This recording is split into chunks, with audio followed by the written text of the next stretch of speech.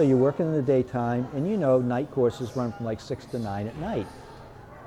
The arrangement was to call him after a class to let him know how it was going. So 9:15, in those days you grabbed a handful of quarters and put them in a payphone.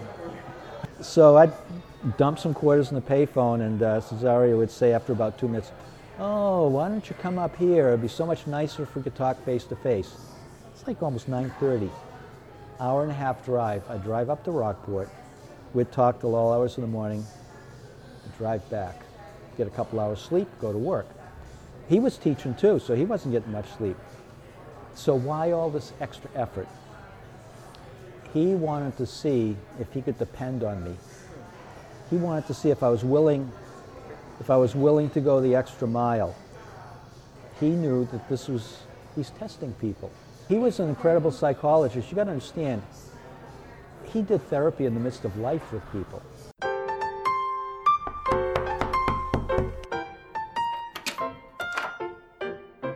Welcome to Beverly Talks, the podcast about neighbors talking to neighbors. How well do you know your neighbor, Lucia? I don't know all my neighbors, but I do know a couple. Well, I don't think it's a big expectation people have of one another when you move somewhere, that you have to get to know your neighbor. That's true. You can be hiding in your house forever, watching TV, and just Instagramming your world. Isolated, yeah. What would Mr. Rogers say, Allison? That we should be building community by getting to know our neighbors. Well, it's a good thing that that's what we're here to do. Hey, everybody. Hi. Good morning, You have America. to welcome your listening audience to your mood. Yeah, it's What's our my mood mood today? is called needy coffee. We all have bad sleep. Yeah. Okay, we're a little tired, but we're always happy to record our next episode of Beverly Talks, the podcast about neighbors talking to neighbors.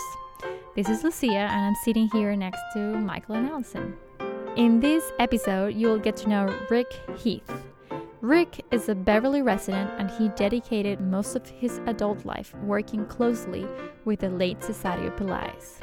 Cesario was the founder and owner of the longest running magic show in the world. Rick Heath met Cesario in the early 1970s and worked closely with him during the 35-year run of the magic show. For those who don't know what magic show we're talking about, let me tell you. There was a time between 1977 and 2012 when people from all over the world traveled to Beverly, Mass. to attend a magic show. This show was called Le Grand David. Thank you. Le Grand David. David. Yeah. I'm sure most people said the Le Grand David. Le Grand David. Like That's how that. they say it around here. Yeah, but I think in the States they call it Le Grand David, the spectacular magic show. This show earned, like for real, a World Guinness record for being the longest running stage magic production of all times. Yep. Mm-hmm. Yeah. Now, if you didn't attend to that magic show, you probably think, I mean, it's not a big deal. A magic show consists of a magician using visual tricks to make an object disappear. Well, that's what I thought too. But after meeting Rick Heath, I realized that I had missed a magical experience. And you're probably wondering, well, what does that mean? What's a magical experience? Well, we get to the answer of that. Why it was so amazing. And Rick explains a little bit about it because he worked for Cesario. Cesario was the mastermind of the show. Even though this episode is about Rick Heath, Rick talks about Cesario a lot because Cesario was a powerful man in a human way. He left a profound positive impact in probably all the people that met him. And little did we know, we thought we were just going to hear a story about a magic show, but it's really this guy's philosophy on life, this communal living situation that these people had, the vaudeville kind of history that was behind why the show was the way it was. Yeah. So it was pretty deep. Yeah. And he's like a really good kind of philosophical, deep thinker too. He is, yes. And it comes out throughout the whole interview, like he's talking about him, and then he naturally is drawn to, let's talk about theory and concept and like psychology. Like there's a moment he talks about types of leaderships and mentioned many psychologists by name. Oh, right. I forgot about that. How Cesare was, a psychologist, yeah. Yeah, he was like friends with Maslow, that guy who coined the kind of, the hierarchy of needs, Maslow. Yeah, it was, I think at one point, another psychologist visits the theater and experiences the show, and he's like, oh, all the psychology theories that we talk about with Maslow are implemented in this show. Yeah, Oh, wow. He applies all of these psychological theories in the show in order to have the maximum effect on the audience. He approaches it in a scientific way. And apparently it worked. I mean, people came from other countries to see the show. So, which makes me, of course, I'm sure you're thinking the same thing. Yep. Why I didn't go to that show. I go to the show. Right. I know. I think there were a lot of Wow. people that they didn't know what they were missing. And now it's gone. And we only have stories. Okay, but thankfully Rick Heath has a lot of stories, so we're gonna catch up. We're gonna help everyone catch up with what was this magic show all about. We met with Rick on May 10th of this year, 2019, at 13, a very nice coffee shop in downtown. You'll listen a little bit of a background noise. It's a coffee shop, so a lot of people are in there. He would have welcomed us in his house, but he said he had so many cats that it would not work. So at first, we're gonna listen a lot about the magic show. He is very generous about all the stories, and I think half of his life was invested in this show, so he has a lot to say. And at the end, we're able to get a little bit more on who is Rick. It's really hard to get because he's so much invested. I mean, the show was kind of his life too. So It was a so-called magic show that, as one eminent magic historian, Walter Gibson, who wrote The Shadow, and this fellow, in a letter he wrote to Cesario, said he was in his 90s, probably right before he died. He came to see the show, and he said, "I've waited 80 years to see Le Grand David," and he's seen all the great magic shows. And he said he ended his quote with, "It's magical in its entirety. From beginning to end, it's a magical experience. It's not just tricks. It wasn't the kind of show where there's an MC that comes on stage and says, 'Hey, and our next great act is Johnny so-and-so, he's going to do such and such.' It wasn't that at all. It was from beginning to end a continual flow of costumes, scenery, lights, stage magic illusions. They used to call them full evening magic shows back in the days of the touring magic companies that Cesario was influenced by. But I think that sums it up nicely, that it was magical in its entirety from the time you walked into the theater. It was an immersive experience, and as another stage magic historian said, after a while you just sit back and, using your word, you are immersed in the experience. You stop trying to figure out how things are done. You just sit back and you just smile and enjoy the show. The analogy I would use is to create a magical environment. When someone walks into whatever place it might be, they have to leave the streets. That's why there were long naves and cathedrals. So by the time you entered inside, the outside world had vanished. Disney does a great job of that. When you enter the Magic Kingdom, you've forgotten the Pirates of the Caribbean. By the time you're there, you've forgotten about everything. That's how it was. The whole is, you can break it down into the sum of it, into the parts, but it was a whole experience. People would say to Cesario, "Why don't you release videos of the show?" Just going to ask that. Because it's not the same. You had to be there in the theater. Why don't you take the show on the road? We got invitations to say, I say we, Cesario, through him, invitations to take the show everywhere. I mean, one invitation he was seriously considering was to take it to Spain. But what are you going to do, take the bricks and mortar with you? You had to come to the theater and be in the theater to see the show, because the atmosphere, the environment in which something takes place conditions the experience. We could not have done the show any other place. It wouldn't have worked. In my opinion, it just wouldn't have worked. I mean, we did segments at the White House, things like that, but that was, you know, those are offers you can't refuse. But it was being in Beverly, in the building, creating the experience on our own stage, performing with friends. And we started getting to know each other 3-4 years before we even had a theater. So by the time we stepped on stage, we were friends. It was a flow. It was something rarefied about it. I mean, here's these are analogies that have occurred to me. I mean, and I don't think it's, I'll say it anyhow. So why the Madonna and Child is the Madonna holding the baby Jesus? Because that something needs protection. That essential something, that spark of goodness or whatever, needs protection.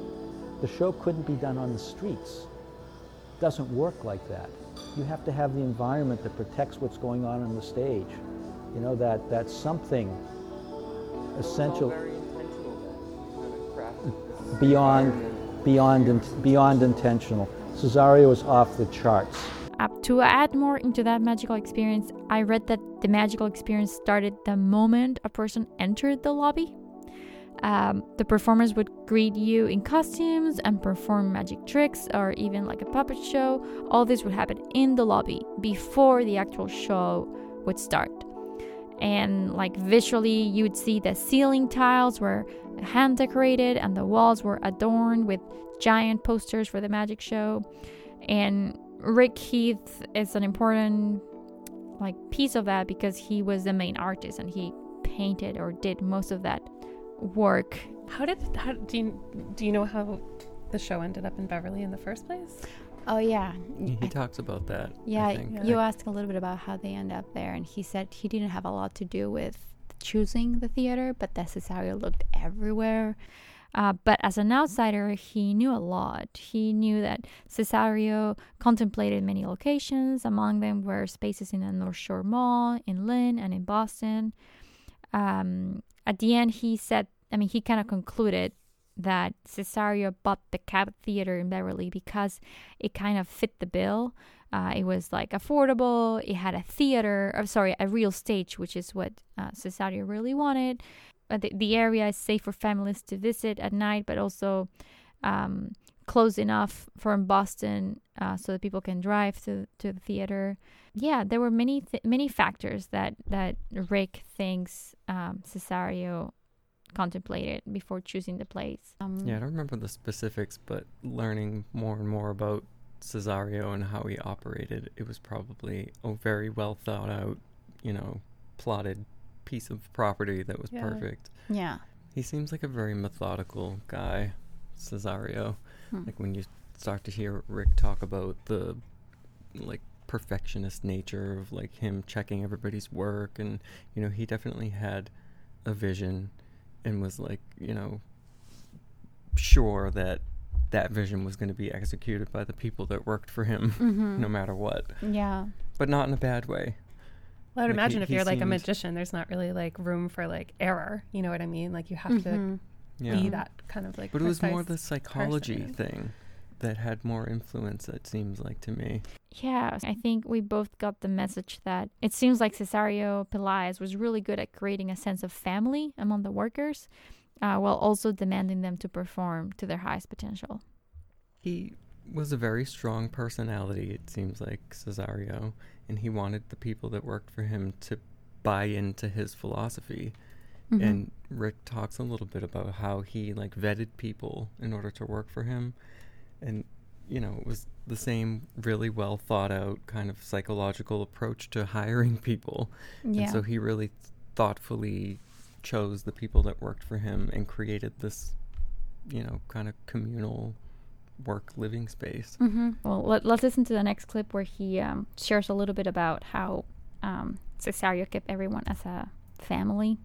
But he has an interesting story to start. Somewhere during the middle of our run, I don't remember exactly when, it was November, it was close to Thanksgiving, this magician who was truly weird showed up at the Cabot Theater. Cesario wasn't there. I don't know if I called him or somebody else did to let him know this guy was there at the door.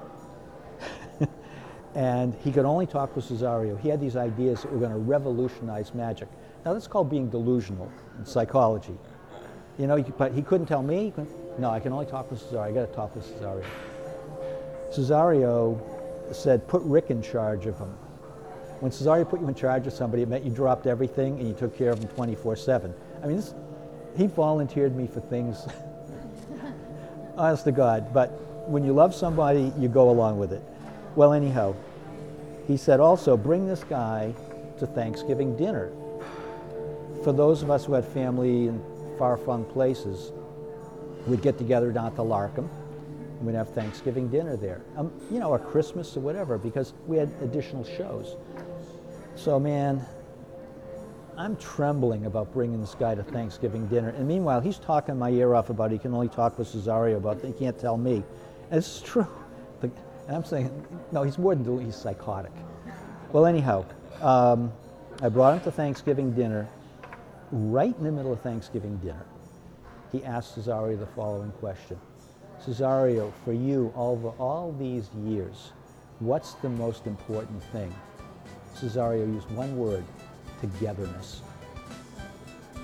And it's like, wow, what a great question from this guy who's a lunatic.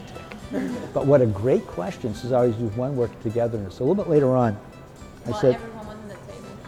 and we're sitting, we're all together.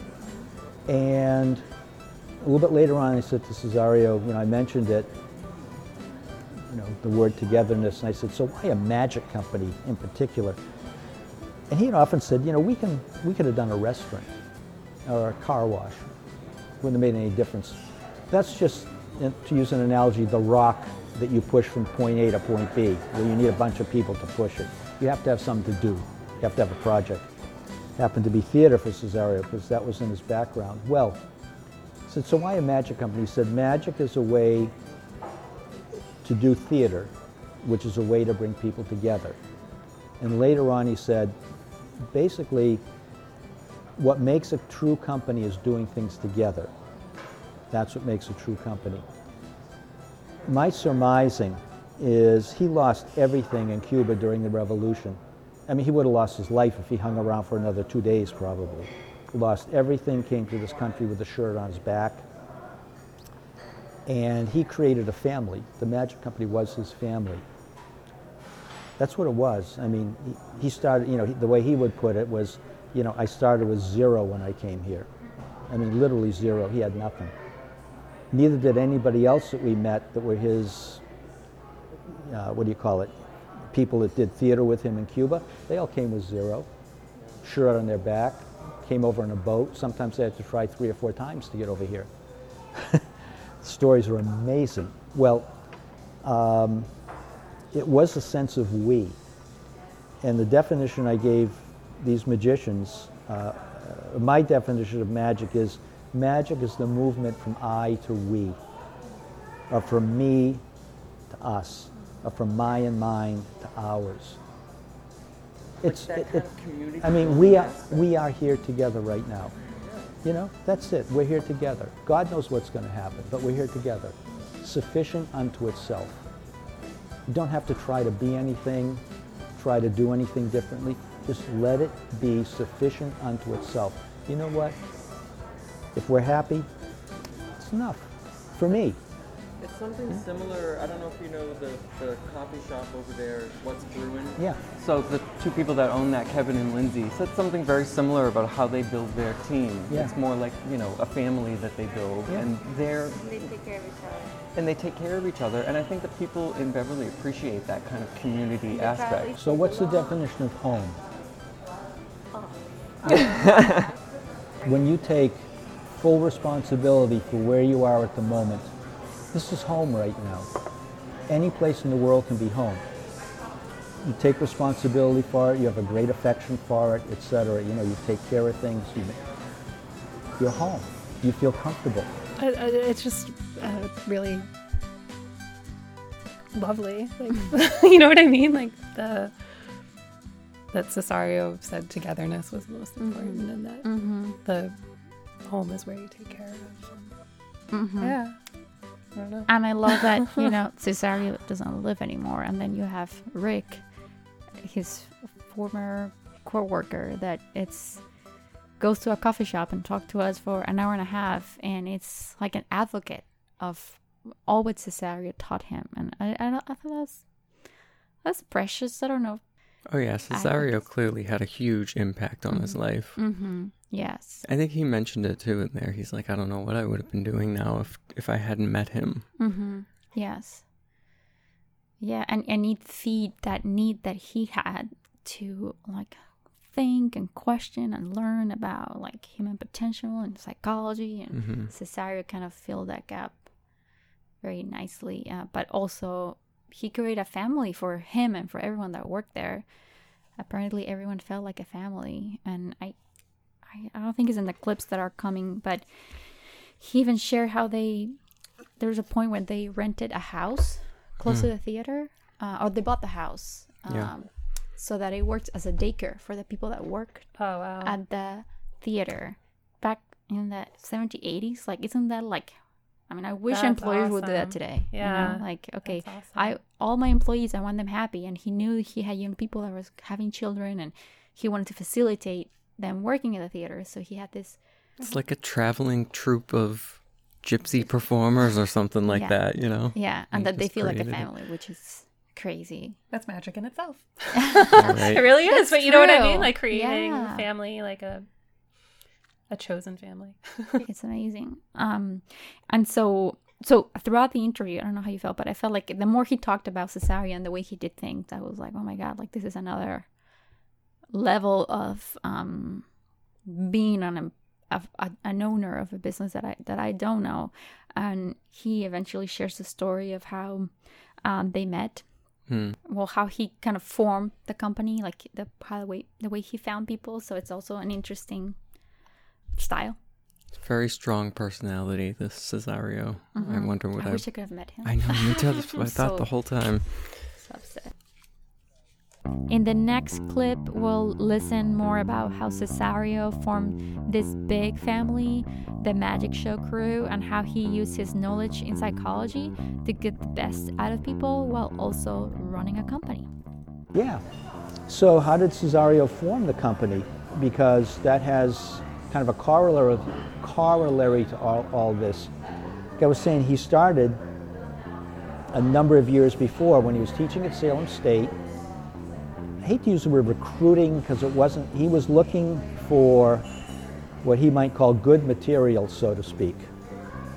And the way I met him at that time was through a friend. And Cesario was living up in Rockport. The friend arranged for me to meet him. So a friend arranged I would meet Cesario. This is again October, early November, at the tip of Bearskin Neck in Rockport. You know Bearskin Neck? So not much happening out there in the middle of November. I had heard about Cesario. He had been running a place up in Dublin, New Hampshire called Cumbres. It was on the cutting edge of the human potential movement. Cumbres wasn't quite it for him, what he was looking for. Well, anyhow, he's teaching at Salem State. It's arranged at 6 o'clock at night, and I was living on the South Shore, south of Boston. Left work early, drove up there, got there like 2 hours early. I have no idea what Cesario looks like. So it's starting to get dark, it's wet, it's cold, I mean, just deserted. 6 o'clock on the dot, this man comes walking up to me. Cesario, he said, I'm Cesario. I said, I'm Rick. Turned around, started walking, went back to his apartment off the center of town. We talked till the wee hours of the morning. So I'm working, I got to be at the school system, I'm working at like 8 o'clock in the morning. So I get like an hour's sleep, go to work. But the arrangement was, he said, either that time or maybe a few days later, said, so what are you going to study now? I just finished a master's degree. no intention of studying. He said, theater. So you're working in the daytime, and you know night courses run from like 6 to 9 at night. The arrangement was to call him after a class to let him know how it was going. So 9:15, in those days you grabbed a handful of quarters and put them in a payphone. Any seen a payphone around anywhere? So I'd dump some quarters in the payphone, and Cesario would say after about 2 minutes, "Oh, why don't you come up here? It'd be so much nicer if we could talk face to face." It's like almost 9:30. Hour and a half drive. I'd drive up to Rockport. We'd talk till all hours of the morning, drive back, get a couple hours sleep, go to work. He was teaching too, so he wasn't getting much sleep. So why all this extra effort? He wanted to see if he could depend on me. He wanted to see if I was willing to go the extra mile. I wasn't the only one. I mean, other things for other people, but he knew that he's testing people.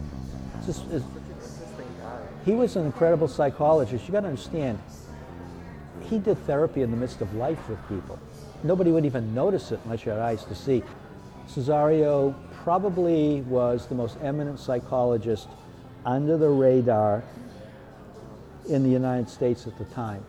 He never invoked, I mean, at Salem State he had to use the title Dr. Pelias, but he never invoked his title. It was always Cesario. He would sit in the lobby of the Cabot Theater. If you wanted to talk with him, you know, "Cesario, you got a minute?" If you missed him, well, that's the way life goes. You know, where were you when he was there, you know? He was kind of humble too. It's kind of interesting. He could fill up a room with his personality, but underneath, he knew how to play roles, so to speak. He could be the absolutistic, what would you call it, authoritarian personality, like we're going to do it my way, or it's the highway with people, or, "Hey Rick, you know, it's a great idea, just run with it. I don't even need to see it, just run."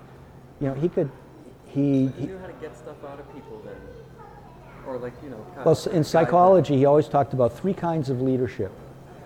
There's authoritarian, there's democratic, and there's laissez-faire. Neither one of the 3 is any better than the other. Depends on the circumstances, how to use them. Exactly, and he knew how to use them very, very well. But the way he formed the company was, number one, well, by building relationships. There were no tryouts, there were no, auditions, no job applications, no nothing. You know what? If it was for you, you'd start to find out. Like the Peace Corps, you select yourself in, you select yourself out.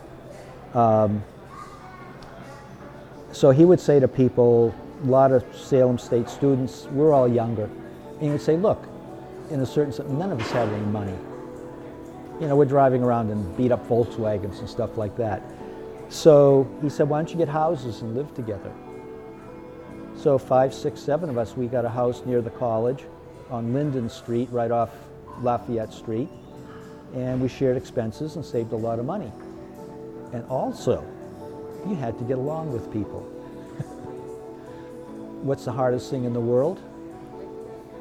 Exactly, other people. Live together. Yeah. Live together with someone, that's Yeah. not. Other. I live alone. Yeah. Smart guy. Other people, the hardest thing in the world. To live together with somebody. You start to rub each other the wrong way. Well, we find ways to get along. So in the previous clip, Rick Heath shared how Cesario, his boss, and the owner of Le Grand David Magic Show, encouraged the theater crew to live together. That way they could save some money and also learn how to get along.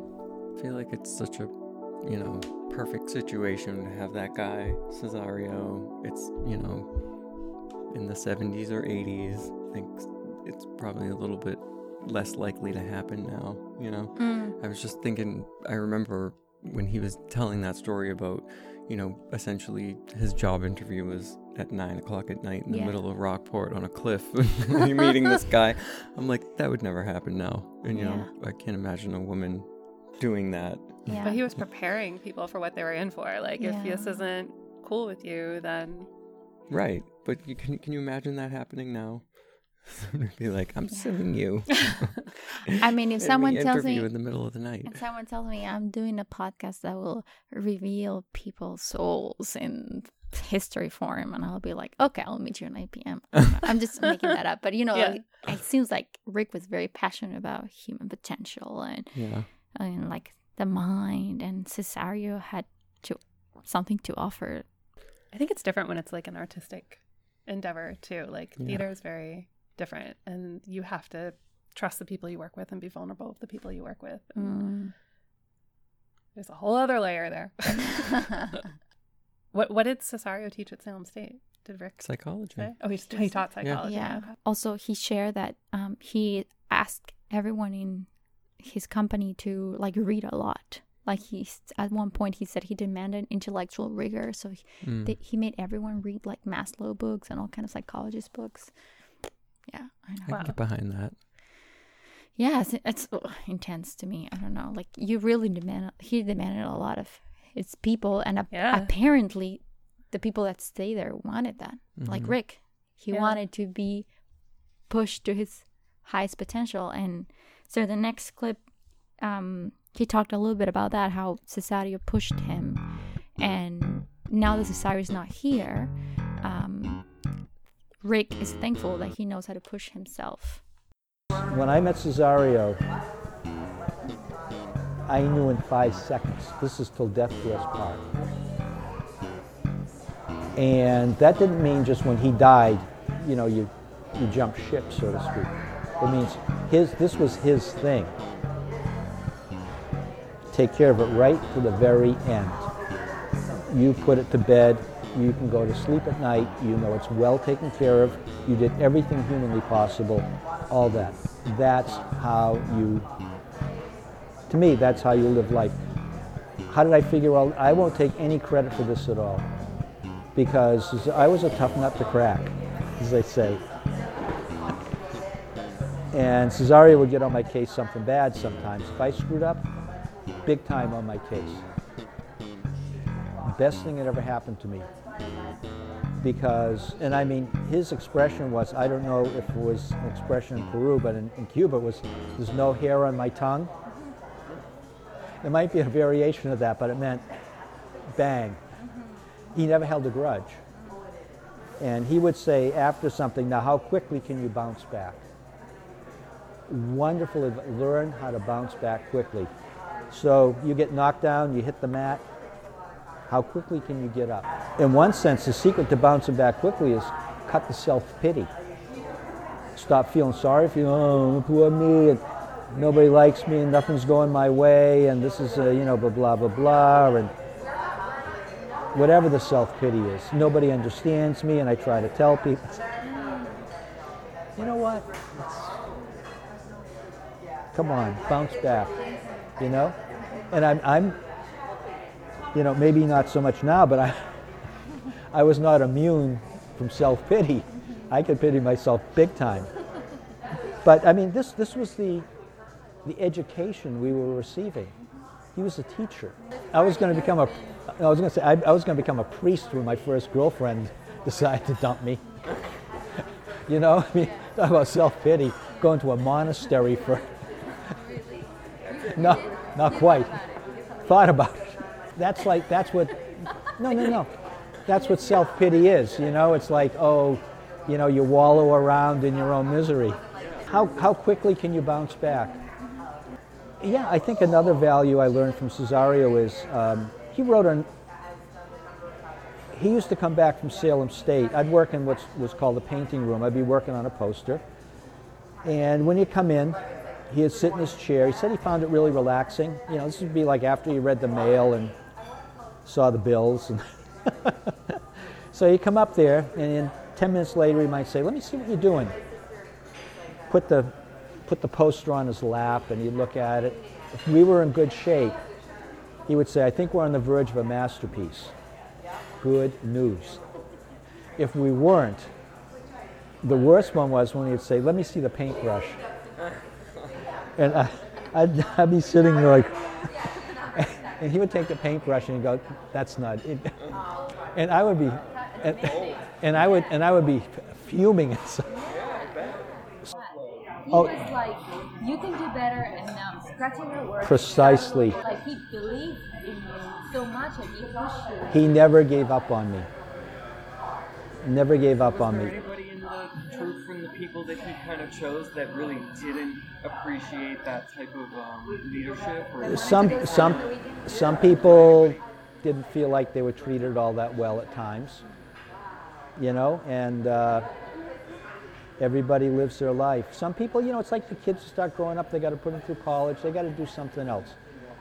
People would come looking for jobs. We didn't have big bucks to pay that wasn't it. If you really needed a job that paid really, really well, go work in a bank or something. But, to continue that story, there's one time when I had probably gone to lunch. I don't remember the exact circumstances, but there was a note slapped on this poster I was working on. And it said, "Rick, stop immediately. This is less than what is creatively possible. This is less than what is creatively possible.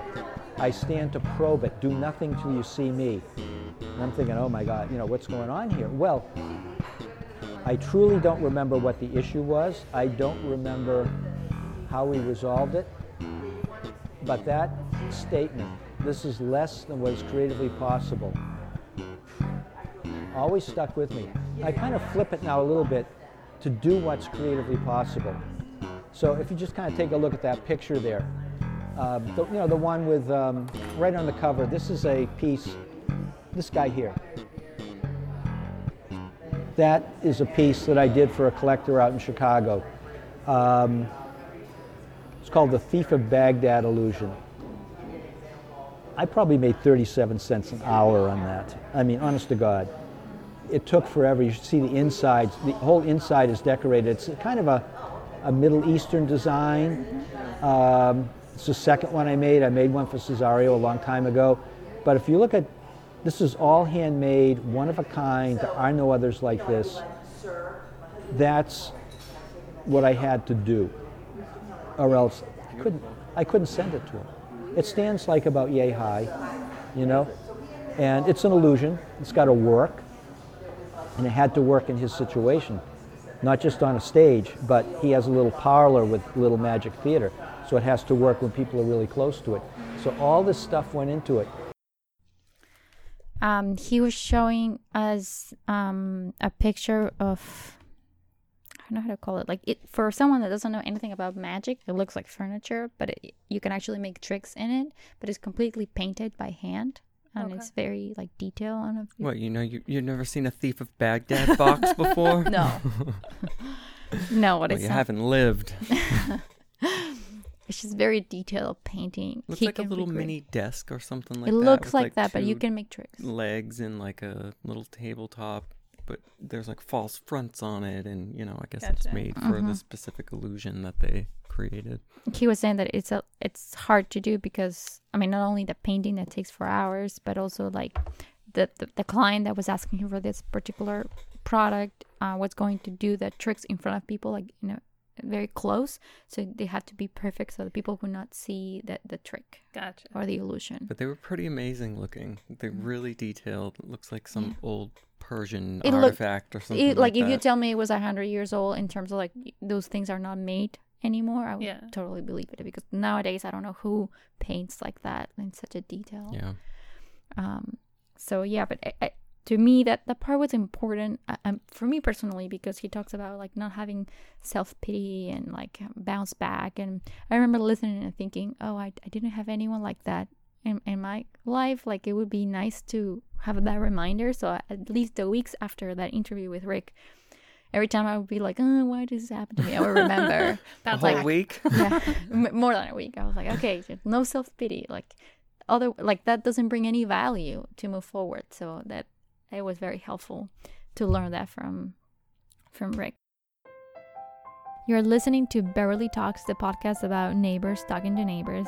Most of this episode was about Rick's experience with Cesario Pelaez and the magic show.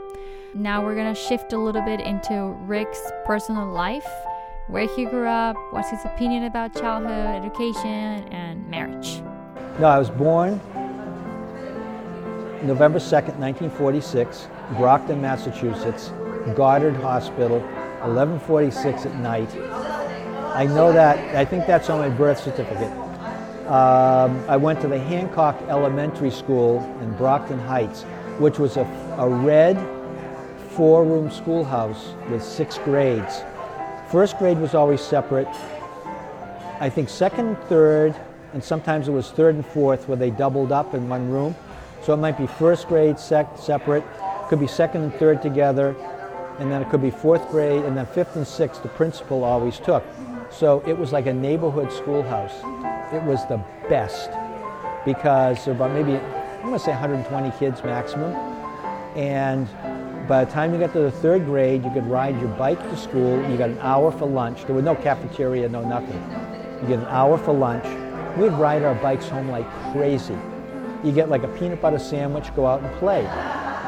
We actually had recesses in the morning and the afternoon.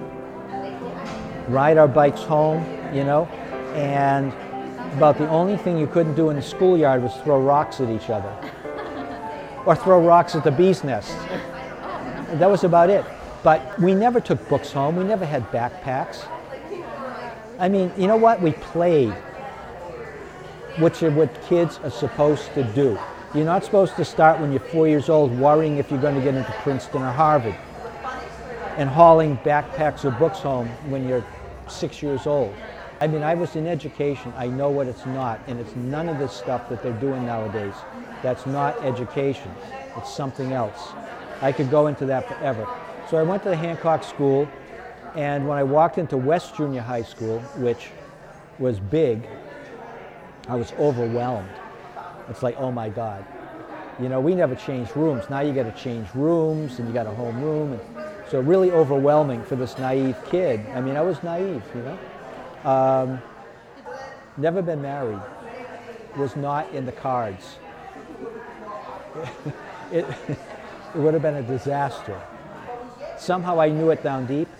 Disaster waiting to happen if I decide. And I've never missed it.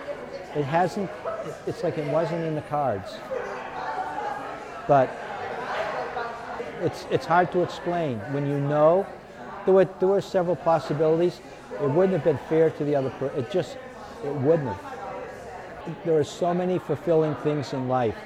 You know, and I have friends that it's like they just knew they were going to get married at a certain point. No, the first grade readers were Dick and Jane. It was like, you know, Dick, Mom, you know, Mother, Father, Dick, Jane, and Spot was the dog. Yeah, Mom was, you know, in the pictures in the book, Mom is on the doorstep of the house with her apron. She's been putting her muffins in the oven or something.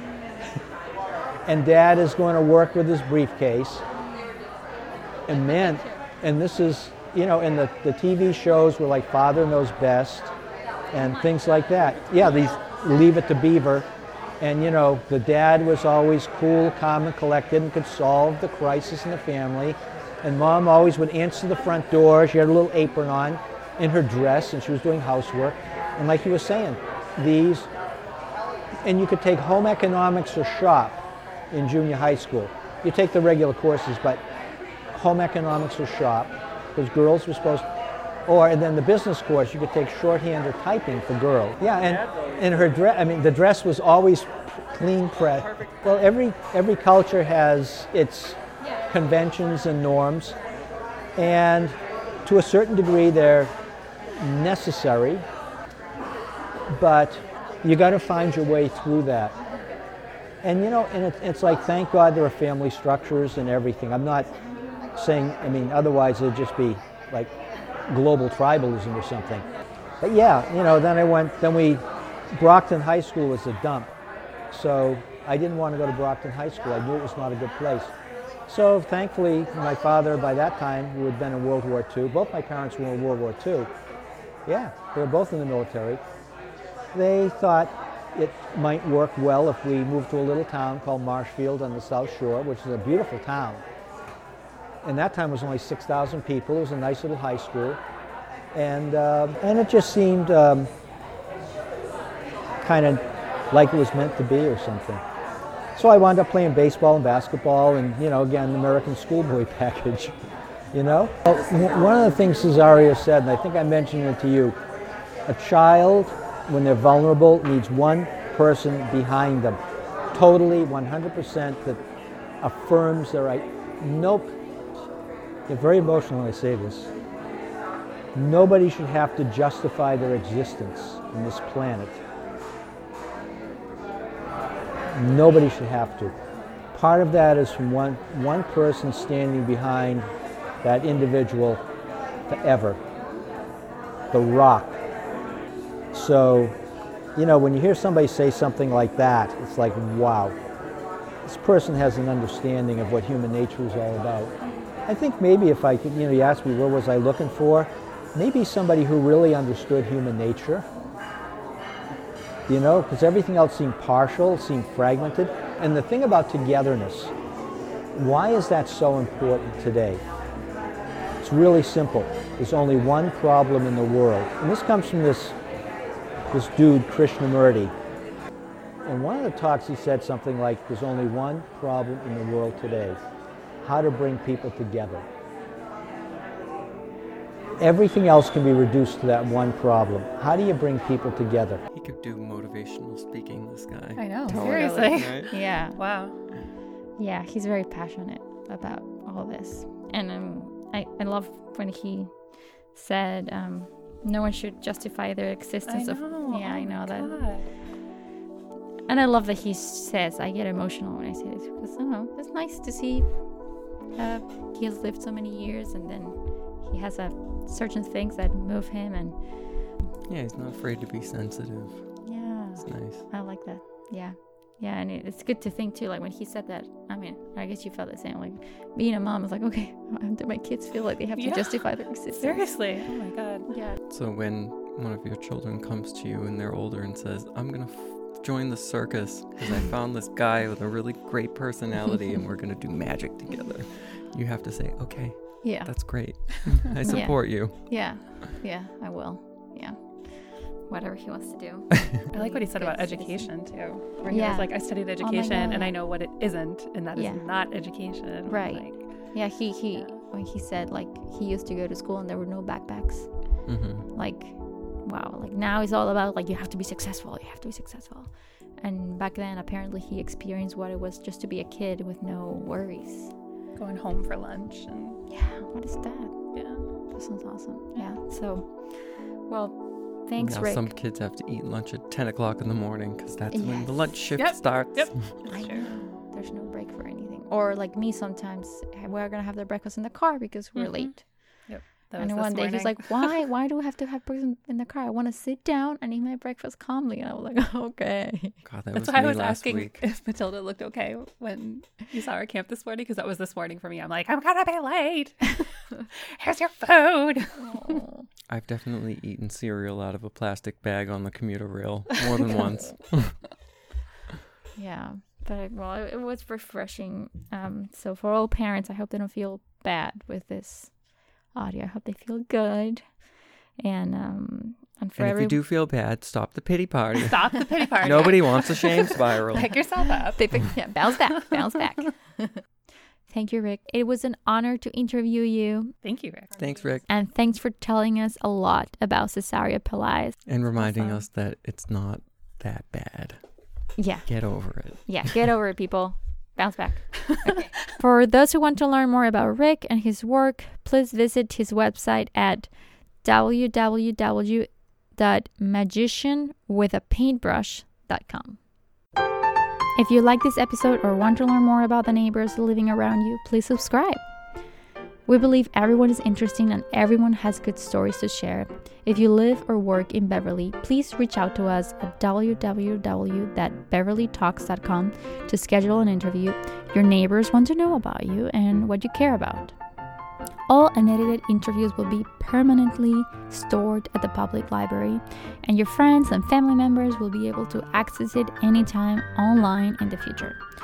We encourage family members to request to be interviewed together so that they can preserve their interactions and voices for future generations to enjoy. this podcast wouldn't be possible without the support of the Beverly Cultural Council and Mass Cultural Council. We want to say thanks to BevCam for letting us record the commentary of the episodes in their studios, and a special thanks to Robert Dokes, the podcast expert here at BevCam. All the music in this podcast was brought to you thanks to freesound.org. More details on the music credits will appear in our website. The intro song that we use in this podcast is called Pistachio Ice Cream Ragtime and was created by pianist Lena Orsa. Thanks for listening. Ciao. Okay. I'm going to now. Beverly talks, Beverly shouts, Beverly chats, Beverly whispers. Is that a song? I don't know. It's mouth words. You're an artist. I'm A exhausted. performer. You're a performer.